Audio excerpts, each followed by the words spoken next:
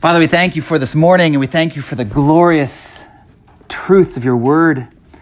Lord, that you have revealed these truths about yourself, these truths about your ways, these truths about your plans. You've revealed truth, you've revealed doctrine, you've revealed theology. Lord, not to puff us up, Lord, to build us up in love, to build us up in encouragement, to build us up in perseverance, Lord, for your glory and for the good of your people. We thank you for that is the purpose of this. That is why we study, not just to accumulate knowledge mentally, but Lord, that we would accumulate that knowledge for the purpose of knowing you more and of living out a more deeper relationship with you through greater sanctification in our lives. And so we just pray that you would use that for that purpose this morning. I pray this in Jesus' name. Amen. All right, we're talking about doctrine of the last things, or eschatology. We've been talking about personal eschatology and the idea of what does the Bible say about our own personal future as individuals. And there's not a lot of disagreement about that, right? We're kind of starting, here's the plan. We're starting with the things all Christians should agree on, right? There's a lot in eschatology that Christians don't agree on. And they're not insignificant things. They're things that we are going to have to look at. But why? The point, sometimes you jump so fast there that we don't look at what is it that all Christians should and really do agree on. All Christians agree we all die, right? We are going to die. And that death is not natural. It is part of the fall. But the sting of death has been removed, right? All Christians agree, for the most part. There's some small disagreements through history, but pretty much all Christians agree and understand the Scripture teaches that that those who have placed their faith in Christ, as soon as they die, they go to be with the Lord in the intermediate state. Those who have not placed their faith in Christ go to punishment in the intermediate state, all in waiting for that final state of the new heavens and new earth. So there's some distinctives, as Elias covered last week, but again, for the most part, all Christians agree with what we've talked about so far in personal eschatology.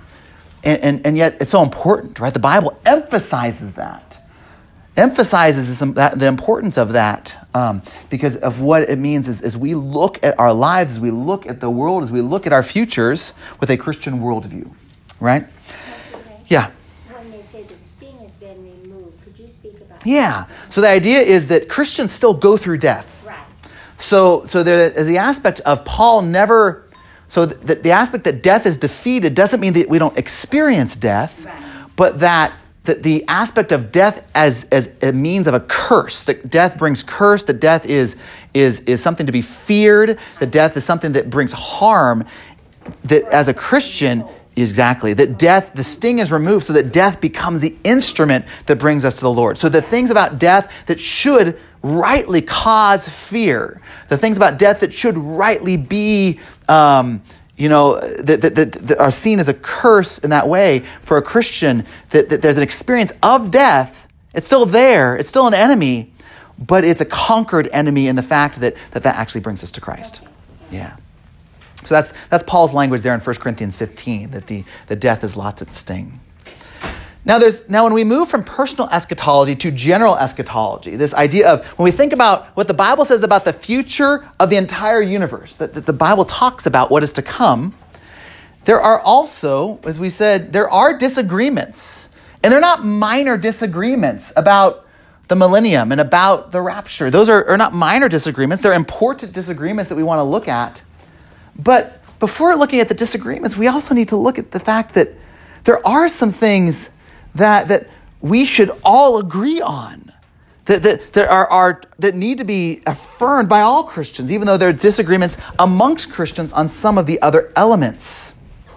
And that actually Scripture focuses more on these other elements than it does about the millennium or the rapture.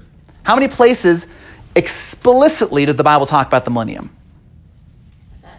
Explicit, one. Now, implicitly, I'd say there's more. I'm a millennialist. I believe in a literal millennium. But I would say explicit, there's one place. Implicit, many. Explicit, one. Rapture. How many explicit teachings? One. 1 Thessalonians. Yeah. Now there's a lot of, I'd say, again, I believe in the rapture. I think there's a lot of implicit teachings on the rapture, but as far as explicit teachings, it's just one. Now, how many times does the Bible have to teach it for it to be true and right and it's going to happen? One, right? So it's not to say that those aren't true and that we shouldn't talk about those things, but what I am saying is if 80% of our focus is on those things and 20% of our focus is on the other parts, and the Bible is saying 80-90% is on the other parts and 10 to 20% is on those, we probably just have, it's not that we're wrong, but that we have our priorities a little mixed up, right?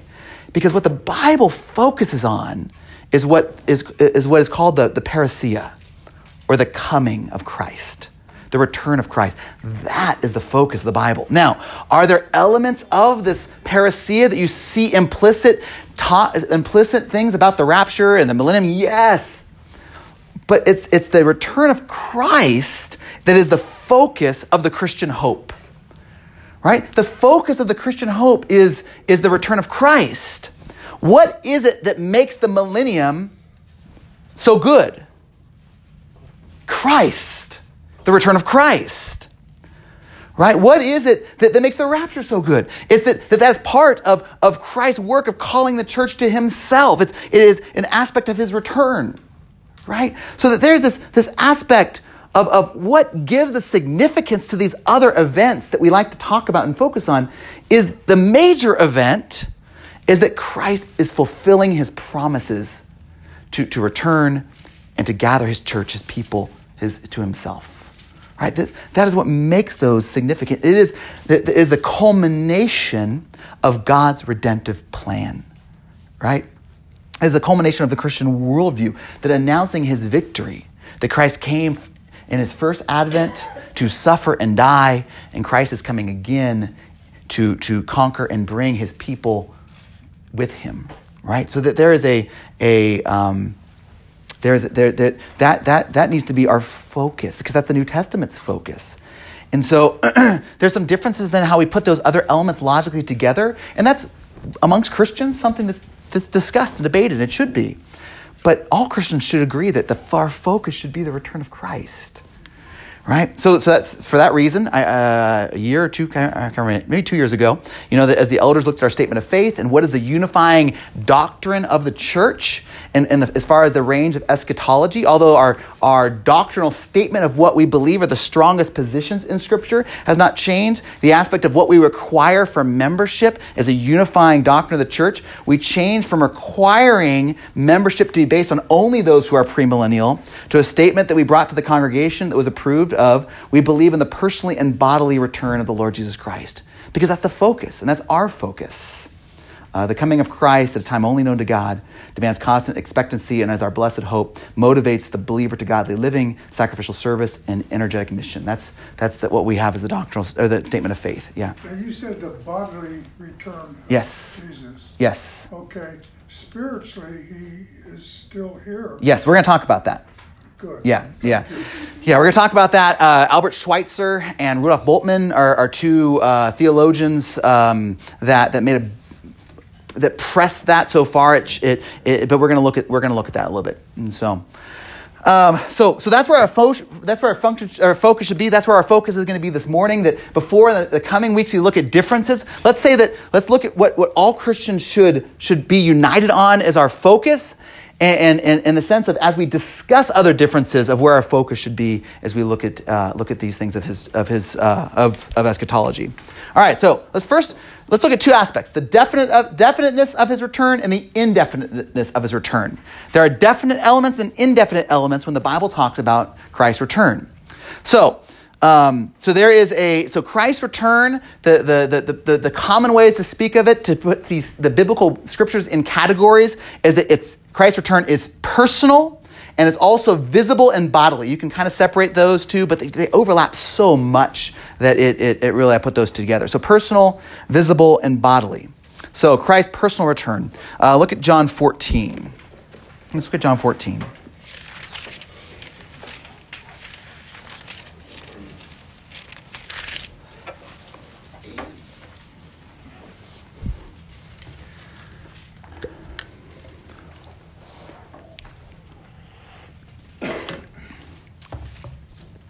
John 14, verses 1 through 3, Jesus says, "Let not your hearts be troubled." This is in the upper room discourse, right? He's speaking to his disciples, preparing them for his departure. "Believe in God, believe also in me. In my Father's house are many rooms. If it were not so, would I have told you that I go to prepare a place for you? And if I go and prepare a place for you, I will come again and will take you to myself, that where I am, you may be also." This is an important promise, right? This is a comforting promise. Elias was right last week when we're looking at these doctrines. Doctrine is not just for itself. Doctrine is meant, then, is practical. That the doctrine of his return is meant to be practical. It's meant to comfort us. That Christ has promised that he personally is returning, his personal return. And you also see that we're going to cover it later, that in Matthew and in Mark and in Luke, you find a section often called the Olivet Discourse, that when Jesus is in the temple area before the cross, that all three of the other Gospels devote significant parts of Jesus, show significant parts of Jesus' teaching about these things as well. So if you look about it, all four Gospel writers record this teaching of his return. This was important. This is important to Matthew and to Mark and to Luke and to John. And we see as the early church, this was a clear focus for them, and it should be a clear focus for us, that he is personally returning. He promised to personally return in glory. And then we see this picked up throughout the New Testament as well, which we're going to look at a lot of verses this morning. We're going to see in Acts, we're going to see in Paul, we're going to see in First John, we're going to see in the other general epistles of Hebrew and James and in 1st and 2nd Peter, that all of them focus on Christ. They have aspects of Christ's return. That every New Testament book is speaking in these terms. That this is an underlying core doctrine. This is not a side doctrine. This is one of the core foundational doctrines of the Christian faith, is that Christ will personally return. And beyond that, he's just returning, the scriptures and Jesus himself starts to tells us how he's returning. Look, turn over to Acts. That his return is going to be visible and bodily and visible in glory. So Acts chapter 1, we see the ascension of Christ, of Jesus, into heaven. And there are these angels there. And in verse 11, the angels said, "Men of Galilee," chapter 1, verse 11, "Men of Galilee, why do you stand looking into heaven? This Jesus who was taken up from you into heaven will come in the same way as you saw him go into heaven." So this departure was a bodily departure. They saw him ascend. So his return is a visible and bodily return. That is the aspect here, right? That's that term for the New Testament, this parousia, this coming, has this idea of, is implying, it's a shorthand for this bodily return of Christ. Now, as Ron brought up, is Christ with us now? Yes, Christ says, "I will never leave you nor forsake you." Christ is with us now. But some have pressed that so far. What they do is especially Albert Schweitzer was one of the ones that is a German theologian who pushed this idea where parousia, it can mean coming, and it can also mean presence, depending on the context, right? And so what Schweitzer did is saying, well, we're going to put all the meanings. So Christ's coming is his presence, and so Christ doesn't actually need to return physically a second time because he's already with us. So all these promises of Christ's return is just his spiritual return happening at Pentecost, and so we have his return now because of the Greek, because that's what the Greek says. Here's the problem: that's just a poor use of Greek. Right, and if you're in my Wednesday class, mine and Elias's, this is called, the fancy term for this is illegitimate totality transfer, or I like one of the hermeneutics books called it the overload fallacy. And the idea is words have friends, words have context, and we never say a word always means all of its meanings, right? that if you use the word hand, if every time you use the word hand, you're saying, yes, give me a hand, that means your physical hand, that means your dealt hand of cards, that means your, what else is it, were hands, right? Yeah, that means you clap for me, and I want you to do all of them. That's what I meant, right? No. Words in the context give a specific meaning. And the same thing here. You can't just say, well, it means both of those things, so let's put them together, and that's what the Greek says. Language doesn't work that way. And so, and it's also here's another danger. The danger is that it comes from Schweitzer's kingdom theology, and there's really an emphasis on this aspect of Christ's kingdom now. And so what he's doing is he's trying to use the Greek to really say, here's my theology, and I'm going to see my theology in the text. Now we can poke fingers, but Albert Schweitzer was a brilliant theologian, brilliant man, and we can make the same mistake. We don't want to import our theology in the text. We want to interpret the text theologically, but we want to let this text stand for itself and not read into our theology, especially coming to eschatology, right? I think this is a good warning for us as we proceed. We want to be careful of putting our presuppositions and reading them into the text. And especially if you want to try to find it in the Greek and just claiming because that's what the Greek or the Hebrew says. So that's not what it means. And beyond that, you look at that parousia is not the only term that's used. The New Testament uses a whole family of synonyms for his return, including the word revelation. So it's revealed. It's seen, right? Another one, his appearing. He is actually appearing to you. We long for his appearing. Right? So this is not just a presence, but this is a physical and bodily coming revelation, appearing, promises that were made pre-Pentecost and promises that were made post-Pentecost. So we're saying that, yes, Jesus is with us, but that is not the fulfillment of those promises. There are aspects of Jesus' promises to be with us, but the promises are incomplete until it's fulfilled with his physical and bodily coming.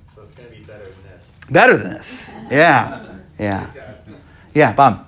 I think of a quote from an English writer by the name of Lewis Carroll. Who put it so eloquently, and I forget it was through the Looking Glass or Alice in Wonderland. He said they were having a big argument, and one of the characters burst out with a statement of, "Words mean what I want them to mean. Nothing more, nothing less." Yep. And that's where it fell off the bus. Yep. What lawyers do all the time. Yes, and theologians who think they know Greek and Hebrew more than they do. Yes, and so, yeah. I guess I have a little bit of a question about, why does this taken up in the same way? Yeah. Why it refers to him bodily, it's the same way. So if you drive off in a truck, yeah, and someone says, he's going to come back in the same way. Yeah. To me, that means coming back in a truck. Yeah. It doesn't mean coming back as a body. Yeah.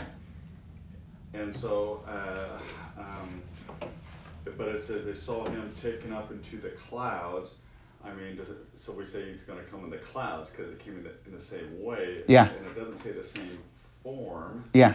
So I guess I have a little problem of focusing so much into his bodily form as in anything else. Yeah, and I would say... And I'm not saying I think he's going to come. Yeah.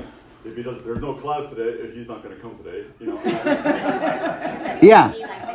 Yeah. Well, and it's interesting, clouds... Sky down, I mean... And you have to also start looking, and all of it, discourse talks about returning the cloud. There is an aspect of metaphor there, I think, as well, right? That you're looking at the Old Testament and this aspect of God coming on the clouds, and the aspect of yeah, and so you're looking that they're metaphors for glory, right? That these are glorious images, a revelation of glory, right? But I would say that Acts 11, if we only had Acts 1:11, I think that's a fair question. I think that when you start to look beyond that and you start to look at the emphasis on the return is this visibleness, right? You will see him.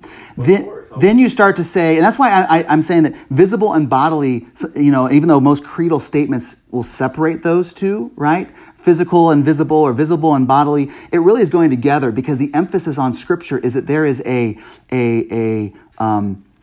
physical, tangible experience. It's not just a spiritual experience. It is a event where it is seen not just by believers, but by, in fact, we're going to see by the whole world, that there's an evidence of manifestation of Christ in glory. And so with that's why I'm saying that if Acts 1 was the only one, I think there's questions. But when you start to see this emphasis over and over and over again of this tangible, physical, manifest glory for all to see, then you start to see that this is, that it's talking about a visible occurrence, that's not just a spiritual occurrence.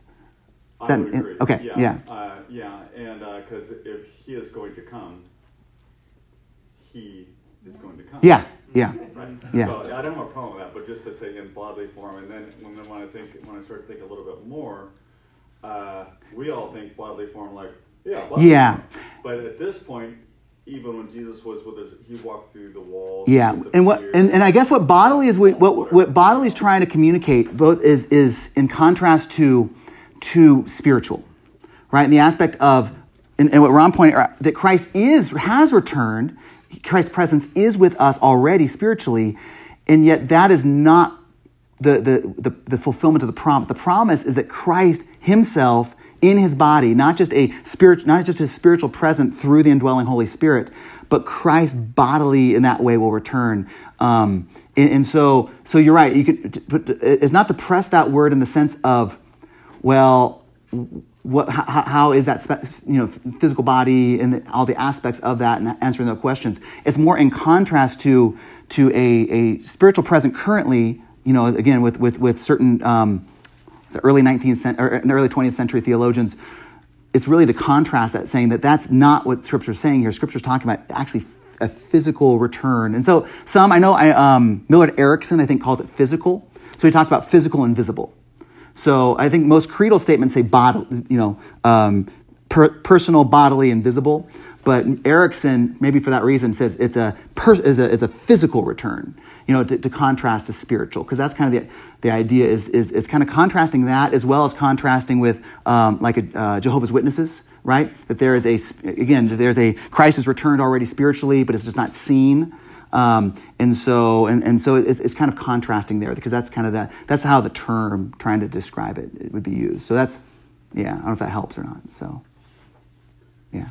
Isn't the body proof then to the unbelievers that he's here? And say that again. Well, if he comes with a body, Yeah. unbelievers are going to see it. Yeah, I think the emphasis is. You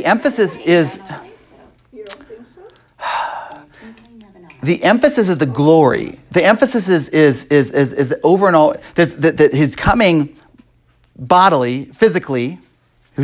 He's coming physically in glory, and so you're seeing that they will see him and they will mourn, right? As they see him in glory. So is it because he's in body? Is the body there? Is it because it's glory? It's probably a combination, right? But that's what's presented there. Yeah.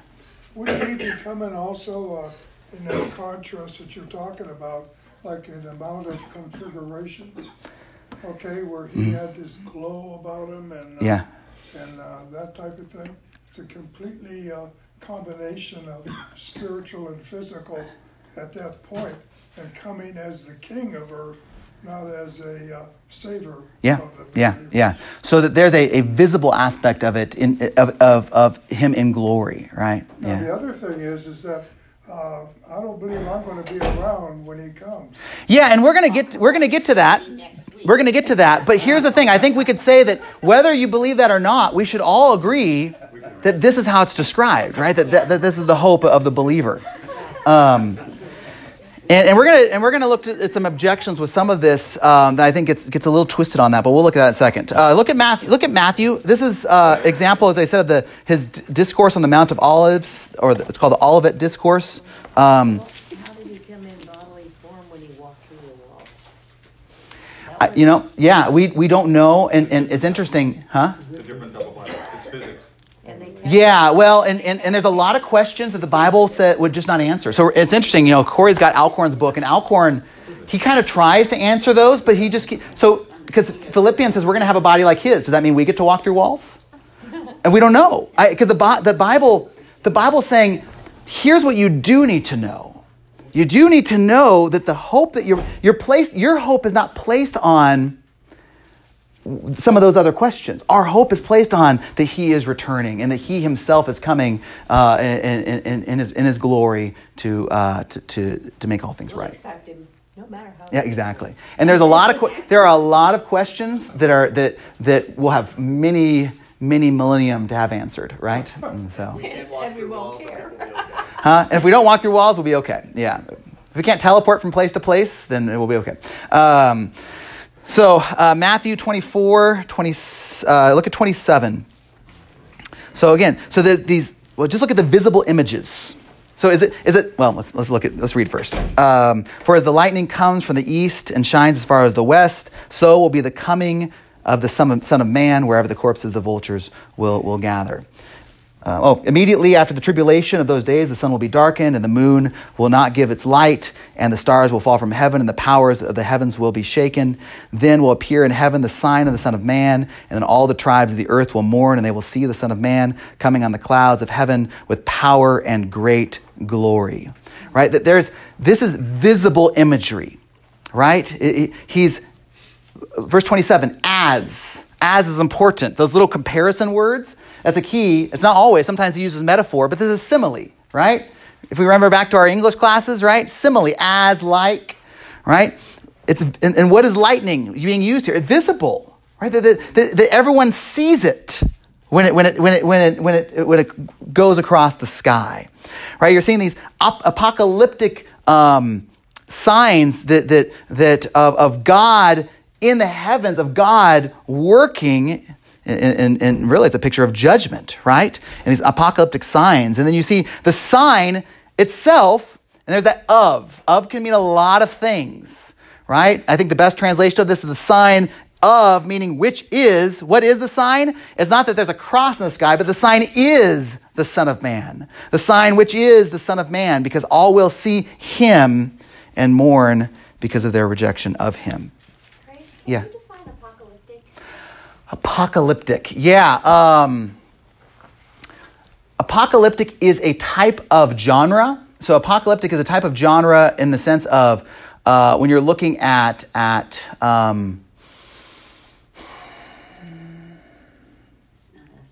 do I define this? Sometimes Yeah. it's an event that is beyond kind of your thought and imagination because it's so bad. Yeah, but I think it's more that there's. That's how we use apocalyptic. Yeah, but there's more of it in the sense of and specifically you look at in biblical genres. There's this when it's talking about images of God's coming, often judgment. But judgment, it's salvation through judgment. So God's coming salvation to bring salvation, and in salvation there's also judgment. There's this signs of these almost like that what God is doing is revealed in universal cosmic language. So you look in the Exodus. When it's talking about what God's going to do to Egypt, is that it's going to be like the world is coming apart. Right? And in some ways, it literally felt like that. But then you also look at the destruction of the temple. The prophets prophesied that when the temple would be destroyed, the stars will fall from heaven and the sun will be darkened. It's that the entire, it's like that, it's describing that the universe is coming apart as God is coming in to save his people and bring judgment on, or sometimes to judge his people, right? To bring salvation and judgment.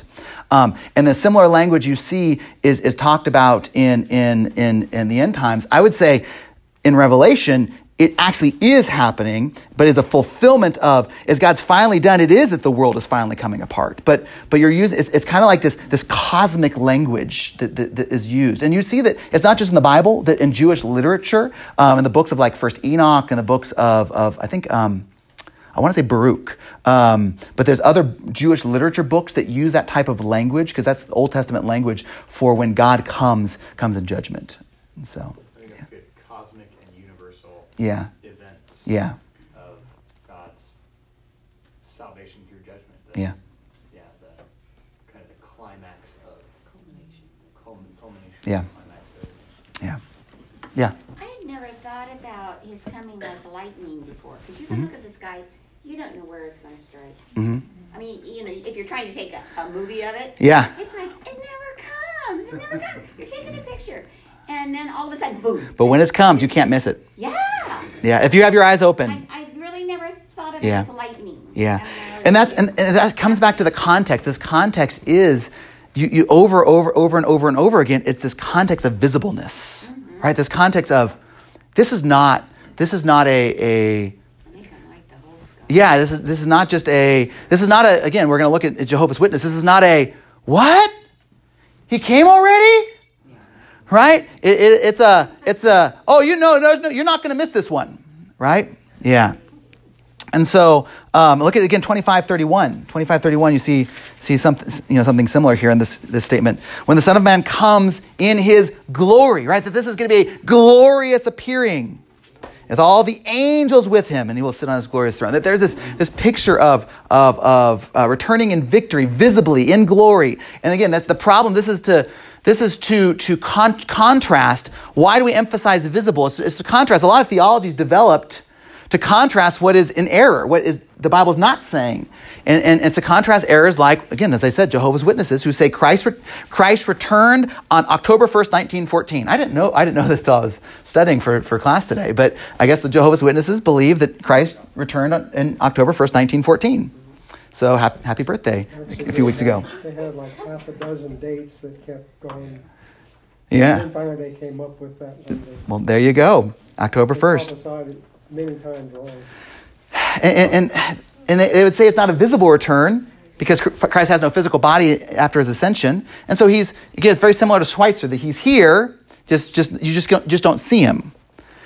See, that's what I'm trying to set up is there are clear boundaries of orthodoxy, of right doctrine, we're Christians who disagree on some things regarding the timing of the rapture, versus there are clearly things outside the boundaries of Christian doctrine, heresy, and that boundary is Christ's physical and Christ's personal and physical and visible return.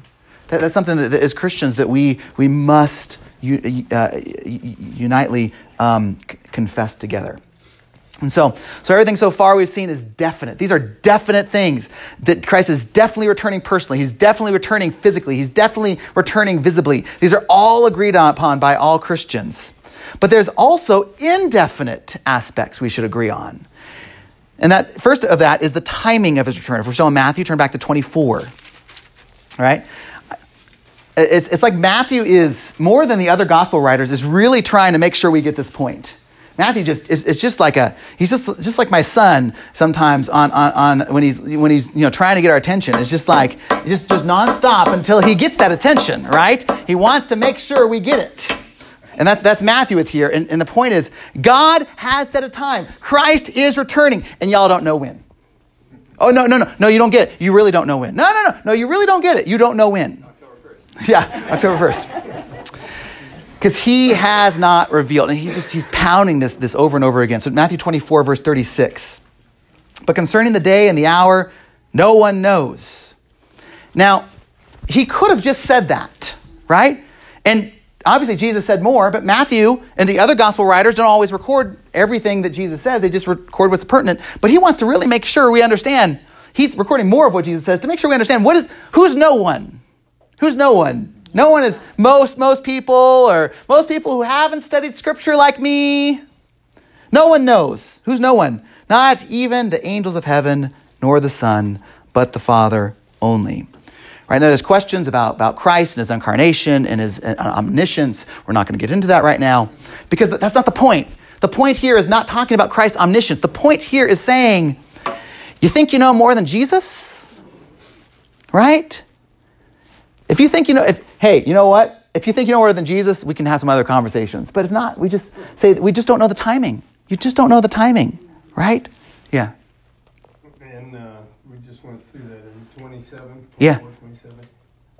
Like lightning, it's all over the world. Yeah. Now all of a sudden, no one knows. Yeah. The contrast between everybody sees it. Yeah. They don't know when. Well, it's interesting because all over the world, everyone sees it in the sense of when it happens, it's visible. Right. But before that happens, he's talking in the sense of looking forward. He's talking to the disciples, and Christ still hasn't returned, right? It didn't happen October 1st in 1914. There's this aspect of we don't know the exact timing, right? So before that, there is a not knowledge, but when it happens, that it happens, right? Then he even says, at an hour when you do not think he will. Yes, where are you looking at that? Matthew 24:44. Okay, yeah, we're going to get there. Because he still builds his case. So again, we look at this idea of days of Noah, verses 37 through 39 there. What's the point there?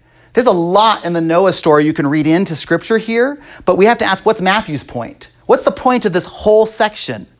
No one knows the time. What's the point of this days of Noah? It's the point is not people are going to be immoral like Noah. Well, they will, yes, and they are. But the point is not that. The point is life's going to be carrying on as normal, right? There's going to be eating and drinking just like normal days. There's going to be marrying and giving in marriage. Christ is going to come in the middle of someone's wedding day, right? Christ is going to come when someone's having their birthday party, right? Christ is going to come when someone's in the shower.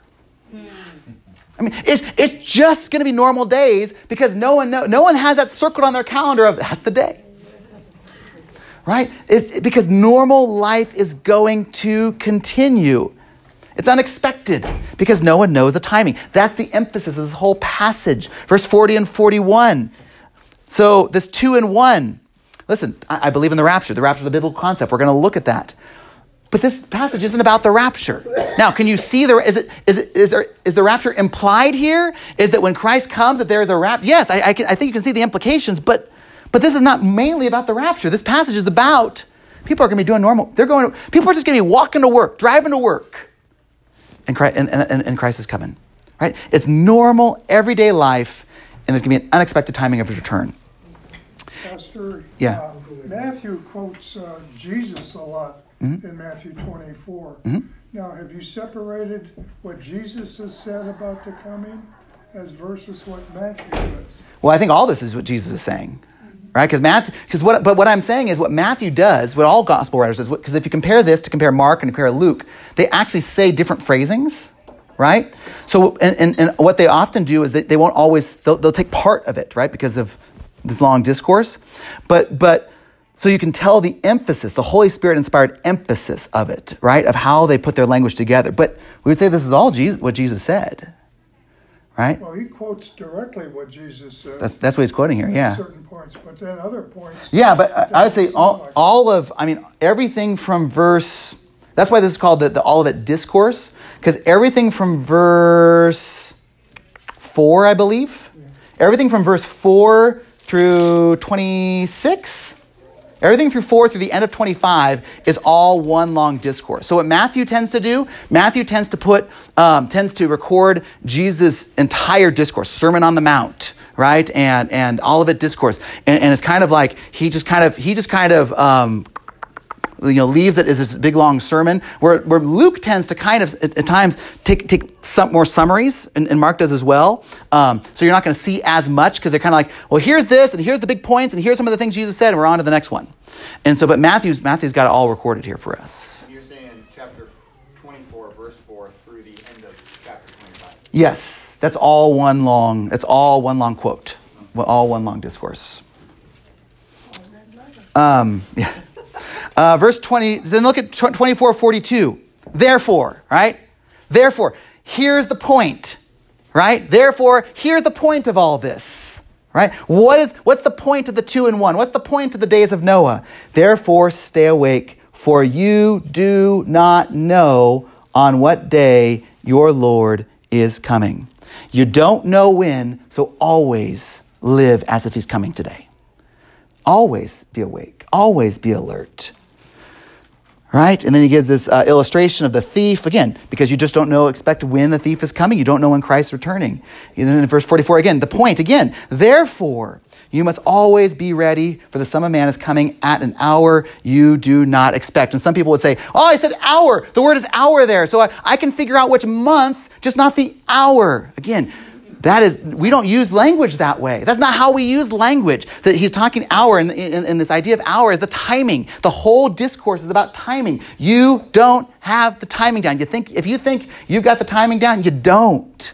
Right? It's that if you think you're throughout history, there have been many, and not just from Jehovah's Witnesses, many ideas of trying to figure out that it seems like everything's come together for Christ's return. And you know the batting average of those ideas so far?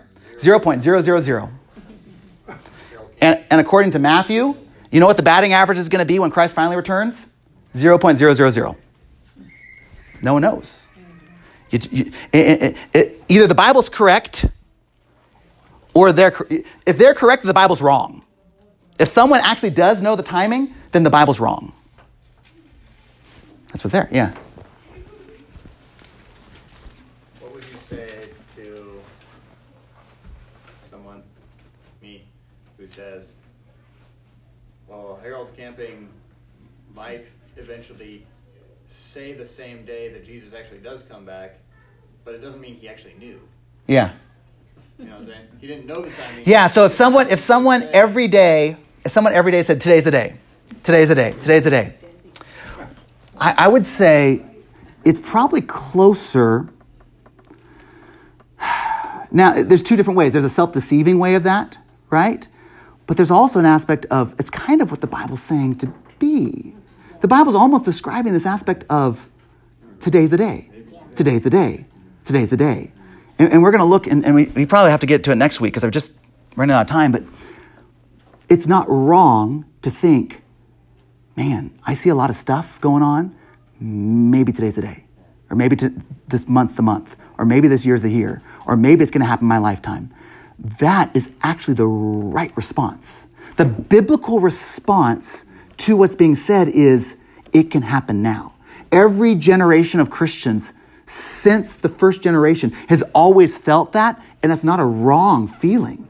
It is right to say, it can happen now, and I'm going to live in light of that.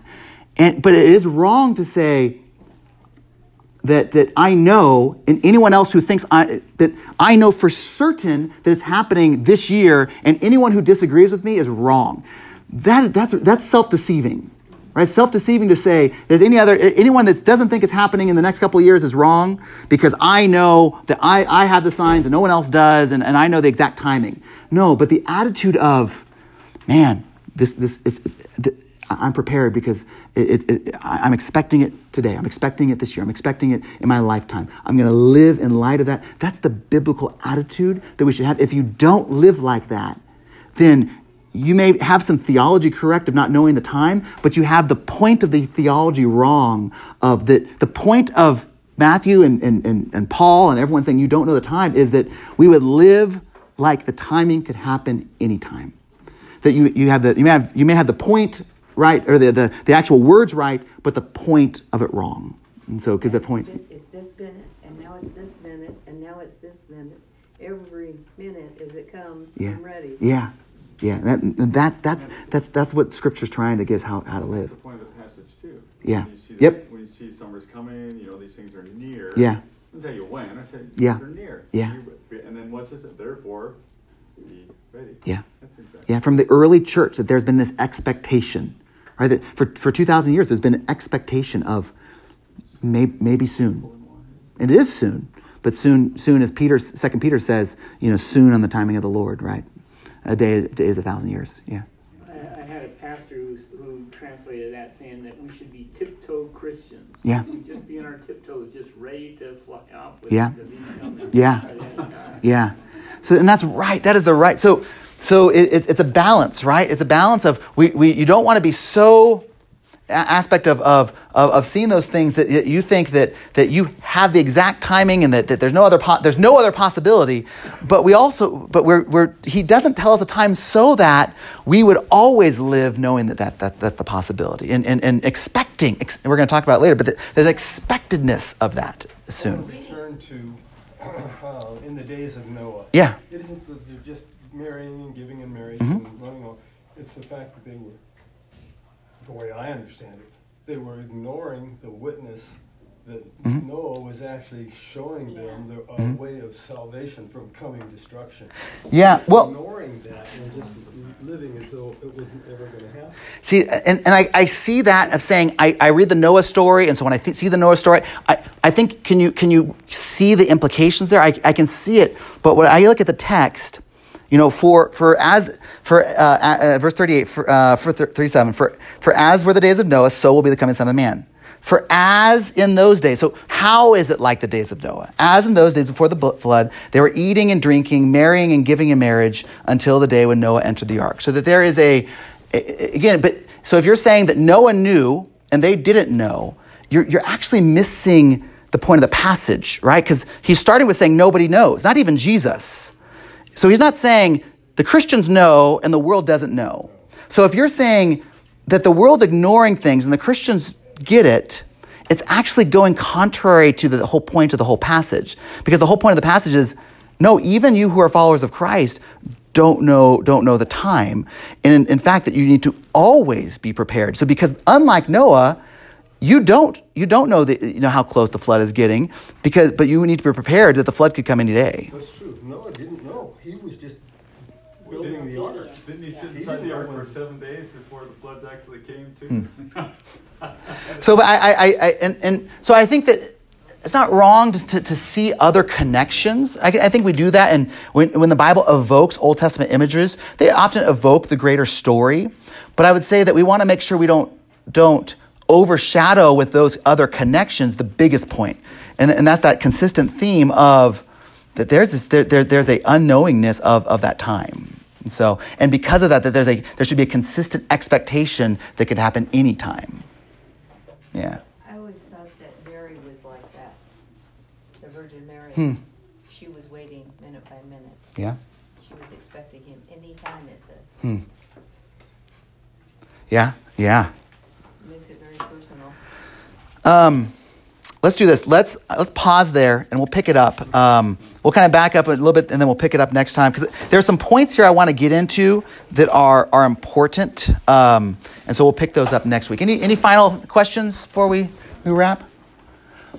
Let's just leave it at that then. We're getting a little bit ahead of the notes, but I think it's good that there's an expectation that if anyone here, if we're as Christians are not living with that eager expectation of that we expect that Christ could come at any time, at any day, in our lifetime, that we're not living with that biblical mentality.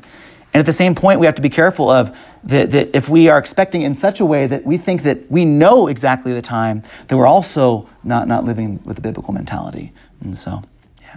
Someone told me yesterday that they had been living like they didn't want Jesus to come now because there were so many people she wanted saved yet. And she said then it dawned on her, if they were going to be saved and Jesus came, they would have been saved. So you don't have to. Yeah. We trust the Lord. Is that the Lord is more gracious than we are, and the Lord loves people more than we do, and so that if we trust in His timing is the right timing and the perfect timing, because we've seen throughout history that the Lord is merciful, and when He comes in judgment, it's never a minute too soon.